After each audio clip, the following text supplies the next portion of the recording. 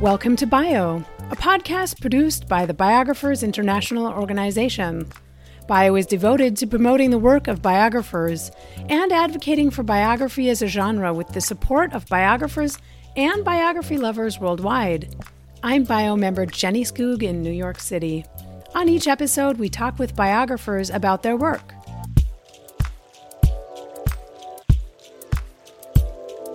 In this episode, I met with Sung-Yoon Lee to talk about his book, The Sister, North Korea's Kim Yo-jong, the Most Dangerous Woman in the World, published by Public Affairs in September 2023. We recorded this interview via Zoom on July 19th, 2023. Dr. Lee, welcome to Bio Podcast, and thanks for being here. Who is Kim Yo-jong?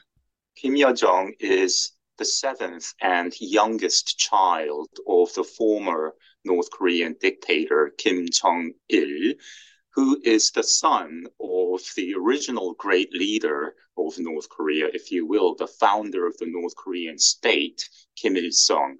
So Kim Yo-jong is a very powerful North Korean official, a member of the dynasty, the royal family, and she has been running her nation's foreign policy toward South Korea, the United States, and much of the world since about 2020, March 2020. So she is a powerful figure. She is the de facto number two person in the North Korean hierarchy. And of course, when we refer to North Korea, the state, we refer to the hereditary totalitarian dynasty. So she is to be taken very seriously, in my humble estimation. Let's look at her and her brother, Kim Jong-un and Kim Yo-jong. Of the two, as I was reading your book, I got the sense that she's very dangerous. How does her gender play into this? Well, that's a major aspect of what I try to elaborate on in my book, The Sister. I think the inherent biases, sexism, latent in many of us, many men, but I would also suggest in many women as well. I think it works in North Korea's favor because Kim Yo-jong is young. She's in her mid-30s. Some say she's beautiful. Some say she's elegant. She's clearly quite capable, very talented, and she's shown a streak of sardonic wit in making fun of the former South Korean president, the current South Korean president, President Biden, and President Trump as well. So she's a serious person, yet by virtue of her feminine identity, her gender, and her relative youth, I think much of the outside world is more willing to forgive her when she makes a very rude statement, when she issues a nuclear threat on South Korea. One is more prone to be dismissive of her and even more forgiving of her than, say, toward her surly, less photogenic brother. And when North Korea reverts to a post-provocation peace phase, and that's what North Korea does. It goes through cycles of prolonged provocations and then dramatically changes its tune to a happier melody, and all smiles comes out and says, let's meet. That's what we saw in 2018 when Kim Jong-un met with President Xi of China, President Moon of South Korea, of course, President Trump in Singapore, and so on.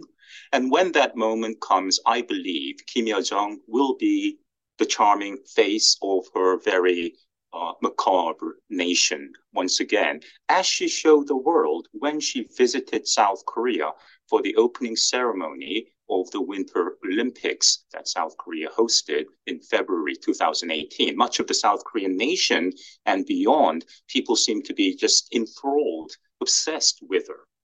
I think that works to her advantage.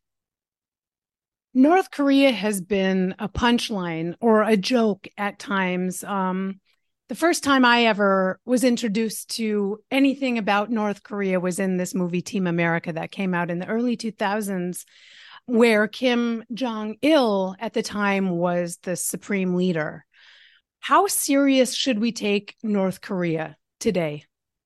Well, if there were such a thing as, I don't know, an international mockability index, North Korea would reign supreme. It would be number one forever, perhaps.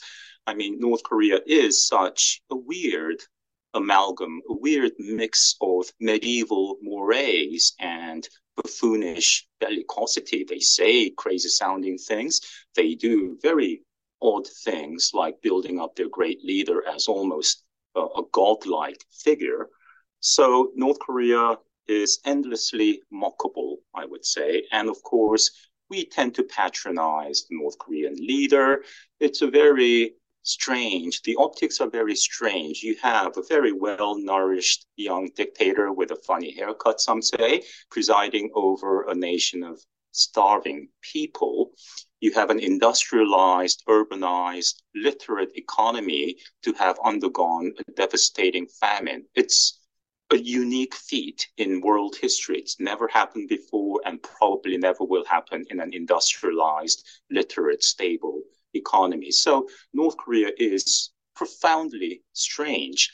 And that leads governments to, at times, underestimate North Korea's capabilities, its intentions, and think that if we are a bit more civil, if we are a bit more generous to North Korea, give them money, food, what they want, then they might be more compliant. That view assumes North Korea lacks agency, that North Korea doesn't have a strategy of its own. And I think since the days of Team America, which was released in 2004, over the past 30 years or so, going back to the end of the Cold War, the scorecard, if you will, on nuclear diplomacy is startling. North Korea, in return for repeated lies, pledges of denuclearization, has wrested away from the biggest nations of the world, including the United States, tens of billions of dollars in food, fuel, cash, and other blandishments, while building probably upwards of 50 bombs. What has Team America and its allies gained? A nuclear North Korea. So they're to be taken very seriously. This family is enshrouded in secrecy. How were you able to create this family tree at the beginning of the book? Well, I will admit that there is inherent limitation to studying North Korea. Why? Because simply North Korea is the most opaque nation in the world. It's an information black hole, to be a bit dramatic. North Korea, the state, assiduously tries its best to keep information out of its own nation, to keep the people in the dark. And also, North Korea is very good at strategic deception, sending out mixed and misleading signals. And because the regime is so secretive about basic biological information of the leadership, it is a challenge. It's quite challenging to gauge and to establish and confirm facts related to the royal family. I have been studying North Korea and teaching about North Korea for over 20 years. In trying to write this book, I have had a lot of help from fabulous graduate students, a student from mainland China and a student from Taiwan, who each scoured through every single mention of Kim Il-jung or the royal family on the mainland in China as well as in Taiwan. I've had a student look at every single reference to Kim Il-jung in Korean, in English, in Japanese, and so on. So I've had a lot of help.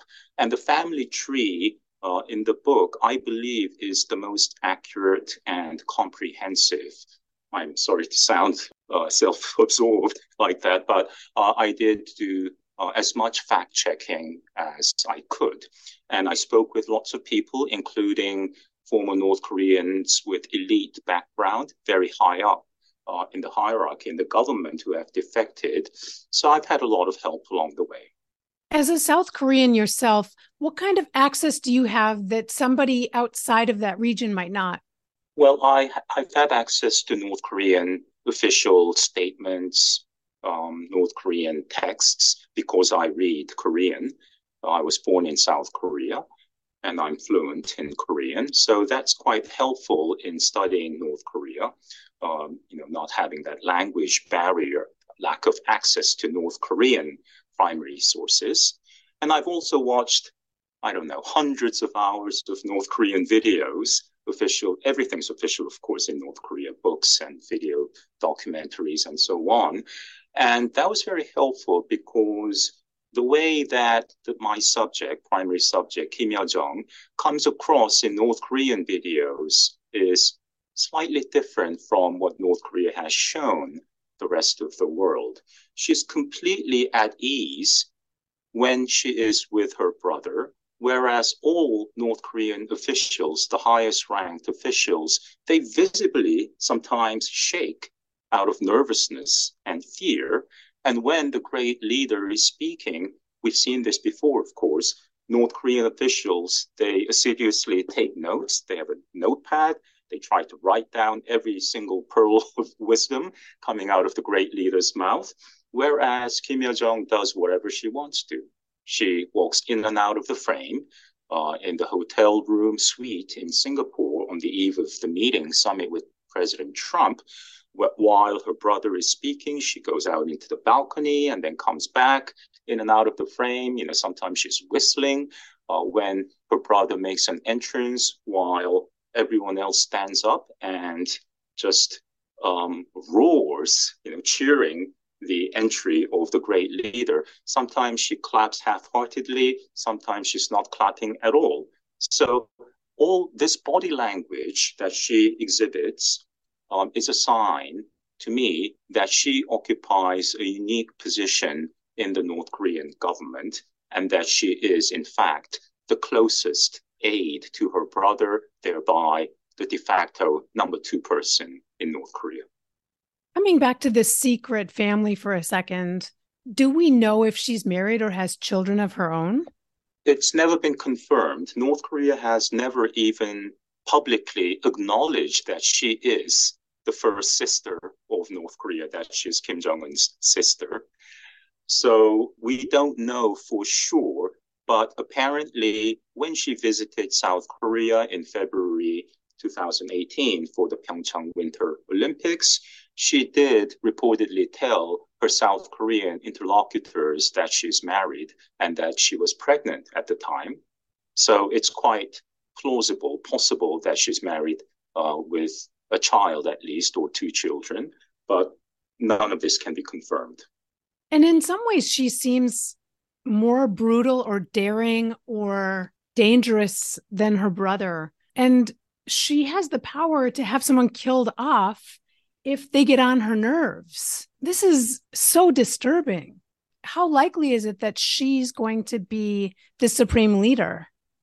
Well, in North Korea, as somebody famous, Shakespeare, said, people's lives are flies to wanton boys.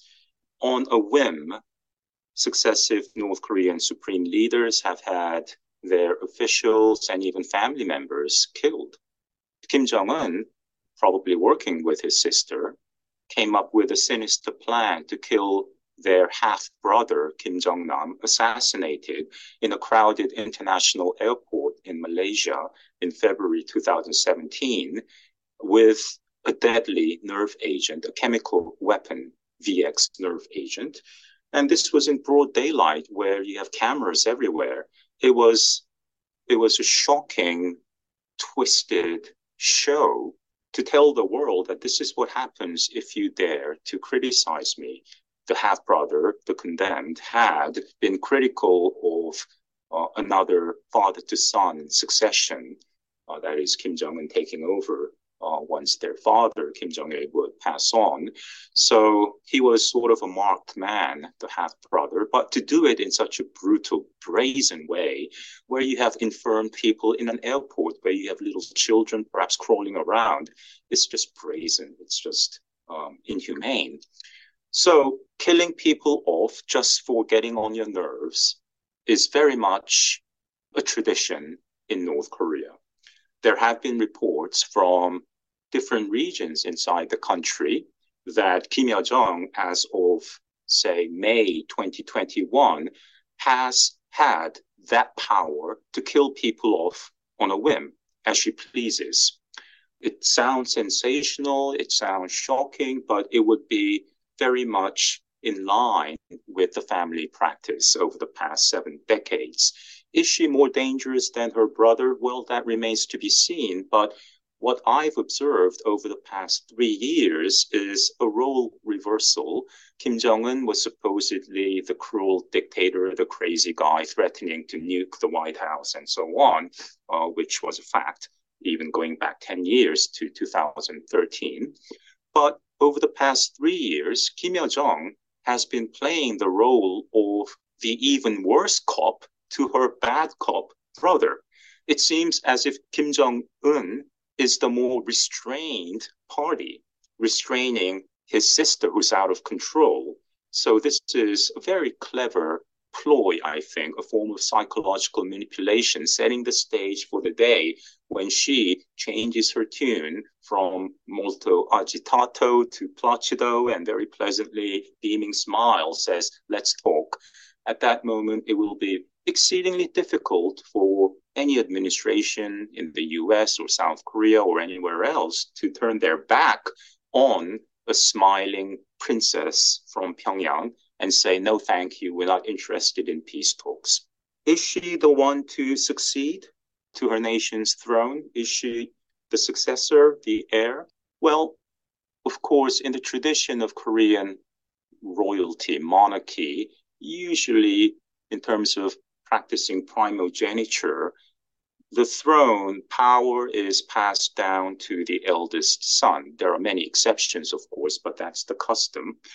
Does Kim Jong un have a viable son, a son who's viable to become the leader if Kim Jong un were to exit the political stage today? No. We know that Kim Jong un has at least 2 children, maybe 3, but they're all very young, prepubescent. What can a 10-year-old or a 12-year-old do? Receive a foreign delegation, make a speech, head their nation's delegation abroad?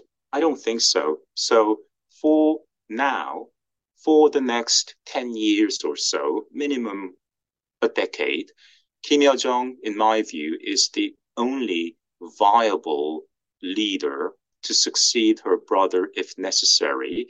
In North Korea, which is a very male-dominated, male-chauvinistic culture, it's hard to imagine the emergence of a female supreme leader. But what supersedes such cultural norms and male chauvinism is the so-called Mount Baekdu royal blood, the royal bloodline. It's a family dynasty, and simply there is no one besides Kim Yo-jong, a direct descendant of the founder of the North Korean state, that has shown themselves to be capable and viable. This regime has been known to cross the border and kidnap their adversaries, or should they have a crush on a singer or an artist of some kind, they'll just go ahead and take them, which has happened in decades past. What precautions do you take? Because you're on a very public stage, which you, I'm sure, have a target on your back in some sense, because you're very critical of this regime. How concerned are you about your safety? Well, I reside in the United States, which probably is the safest country because the US does not have diplomatic relations with North Korea, which means there are very few North Korean nationals who are granted a visa to enter the United States. Now, there are a few North Korean officials at the North Korean mission to the United Nations in New York City, but they are limited by a travel restriction, a radius of 50 miles from the United Nations in Midtown Manhattan. So we know there are no North Korean terror cells in the United States. Again, very few North Koreans who are free to travel as they please. So living in the United States does afford one with an extra layer of security. Yet we also know that North Korea is very adept, very good at hacking cyber attacks. We've seen many examples of massive cyber attacks on a film studio, Sony Pictures Entertainment in 2014.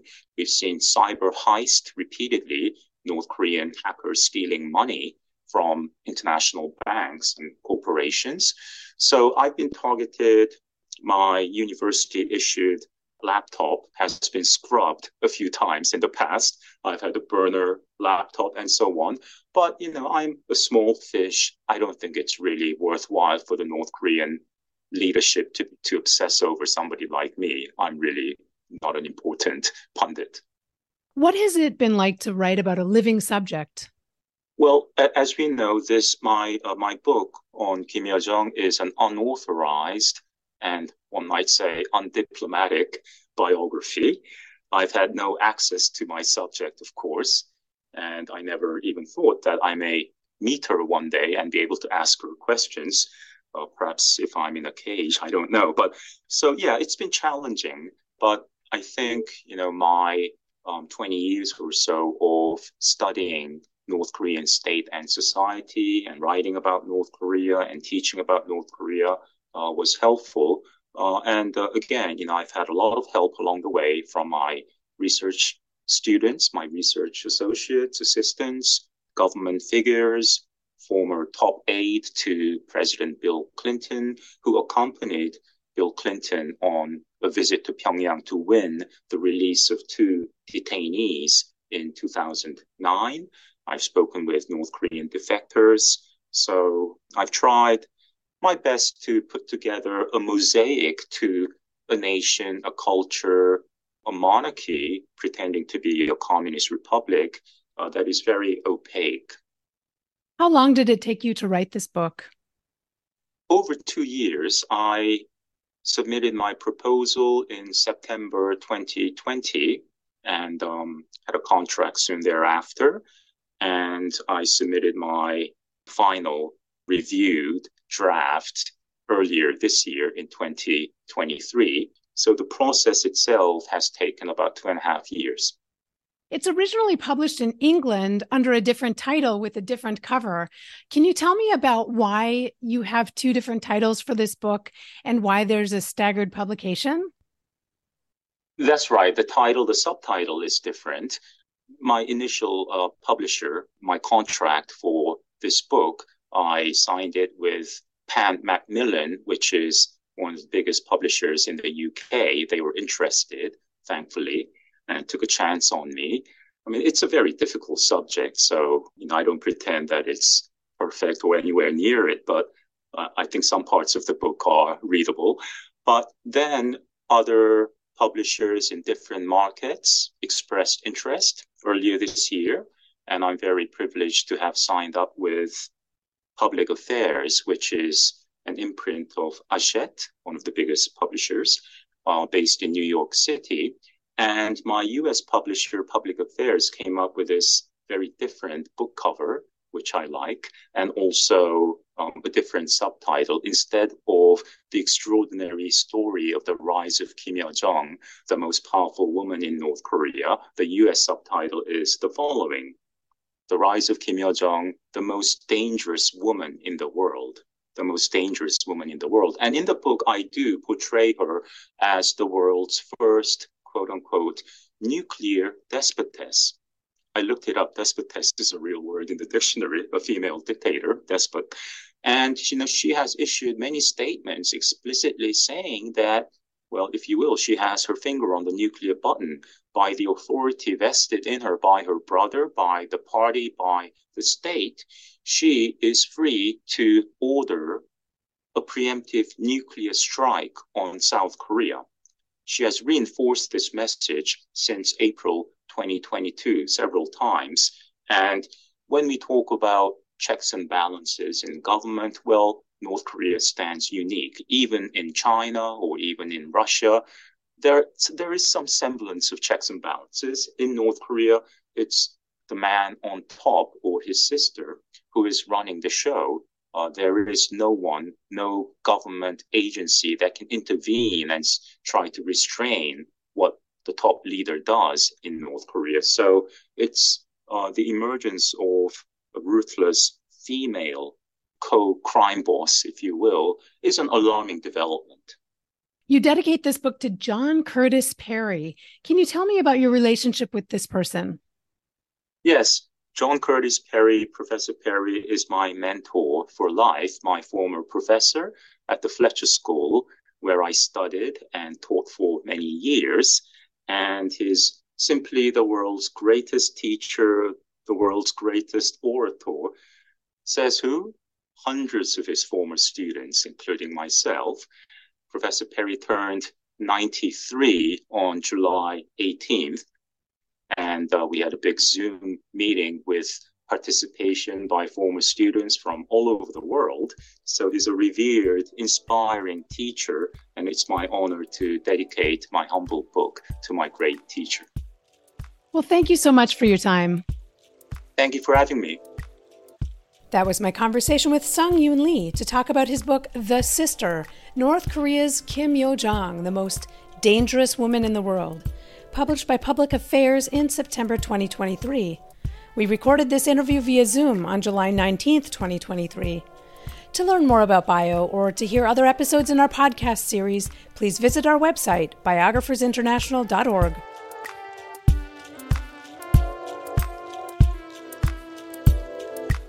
I'm Bio member Jenny Skoog in New York City. Alani Hodge created our theme music. Until next time, thanks so much for listening.